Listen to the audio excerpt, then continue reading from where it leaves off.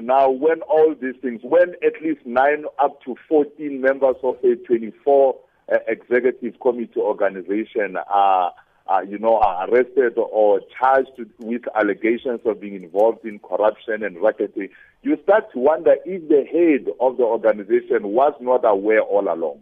That begs the question. And I think if we look back to the time when Charles Dempsey, refused to cast his vote, then it begins to make sense, Sakina, that all these things were just happening below the surface, and some of us were just not really aware. And I think the call will intensify for Sepp Blatter, for his sake and for the sake of the organization, to step down. He is not going to avoid this. Already, the UEFA are intensifying their call that Sepp must have known and he must step down while investigations are continuing. They are even calling for the postponement of the elections tomorrow, and who can blame them? I think it is interesting that the U.S. investigation specifically goes back to 1991. That sounds like a long time, and and they talk about 2 generations of soccer administrators. But that 2 generations of administrators covers 1 generation of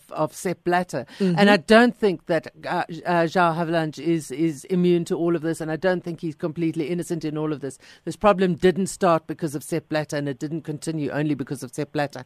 However, I think that it all has to be proved still, and just to emphasize the fact that no charges have been laid against Sepp Blatter yet. But I do think that under Sepp Blatter's administration, the culture has been allowed to not only continue, but to thrive. And how much Sepp Blatter is directly involved is unclear. Did he himself, is there money in his bank account that shouldn't be there?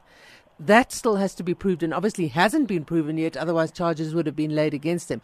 But certainly the culture has been created, and I think a lot has to do with the warped balance of power that there is within FIFA and FIFA in general, because you look at the situation as it stands at the moment. We're talking about CONCACAF a lot. CONCACAF is the Central and North American region of FIFA. It has 41 members. One of those members is a country called Montserrat. And every time you mention that, everybody says, but isn't that an opera singer? Montserrat is actually a country. It's a country that isn't big enough to even field a soccer team. So they don't even have a team. But they are a fully fledged member of CONCACAF, and thus a fully fledged member of FIFA. Thus they have an equal vote to Brazil or Germany or any other country. Does that make sense?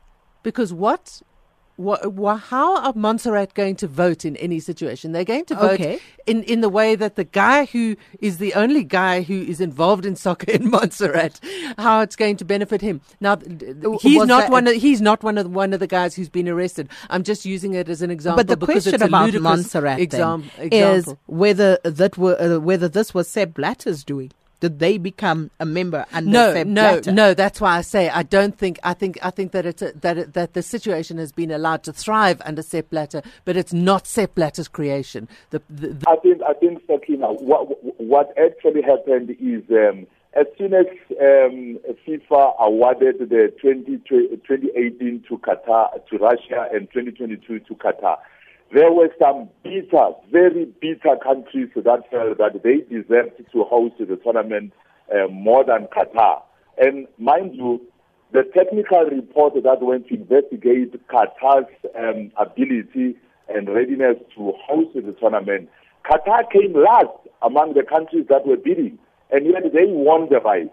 So there were some countries that were very bitter. And I will today confirm that I was in a group of investigators that included a journalist from Botswana, another journalist from Cameroon, there was one from England, and we went as far as Nigeria, we went to Australia, we went to New York, the Cayman Islands.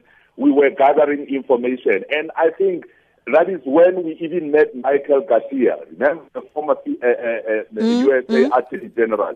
We met him in New York, and he briefed us about what he's going to do. And as he started investigation, all these things started coming out. And for information, Sakina, he compiled, I think, a 400-page dossier about what he has discovered. but FIFA compressed it to 42 pages. Remember, Michael even quit after that. He was so bitter that he quit because his recommendations were kicked out, and I think that is when he took this whole thing to the FBI, and the FBI started putting together what he has uncovered so far, and all these rotten apples came tumbling out.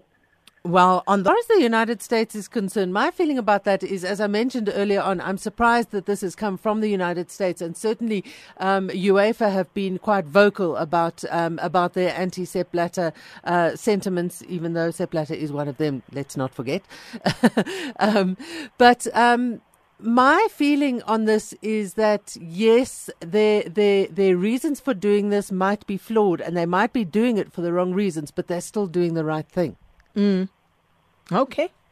And TK, what's your take on that? I think my view, Sakina, is that the whole world was aware of what is going on within FIFA, but nobody was prepared to stand up and bring this whole to an end. And the United States, my personal view is that they probably labor under the impression that if this whole stink comes out, maybe, just maybe, a new executive could be installed in, and Qatar and Russia could be stripped of their rights to host the World Cup, and perhaps they could step in and host one of the two. That's my feeling, Calendar. Sakina, I may be wrong, but that's my impression of the whole thing. Why they have been so vigorously involved in this whole investigation.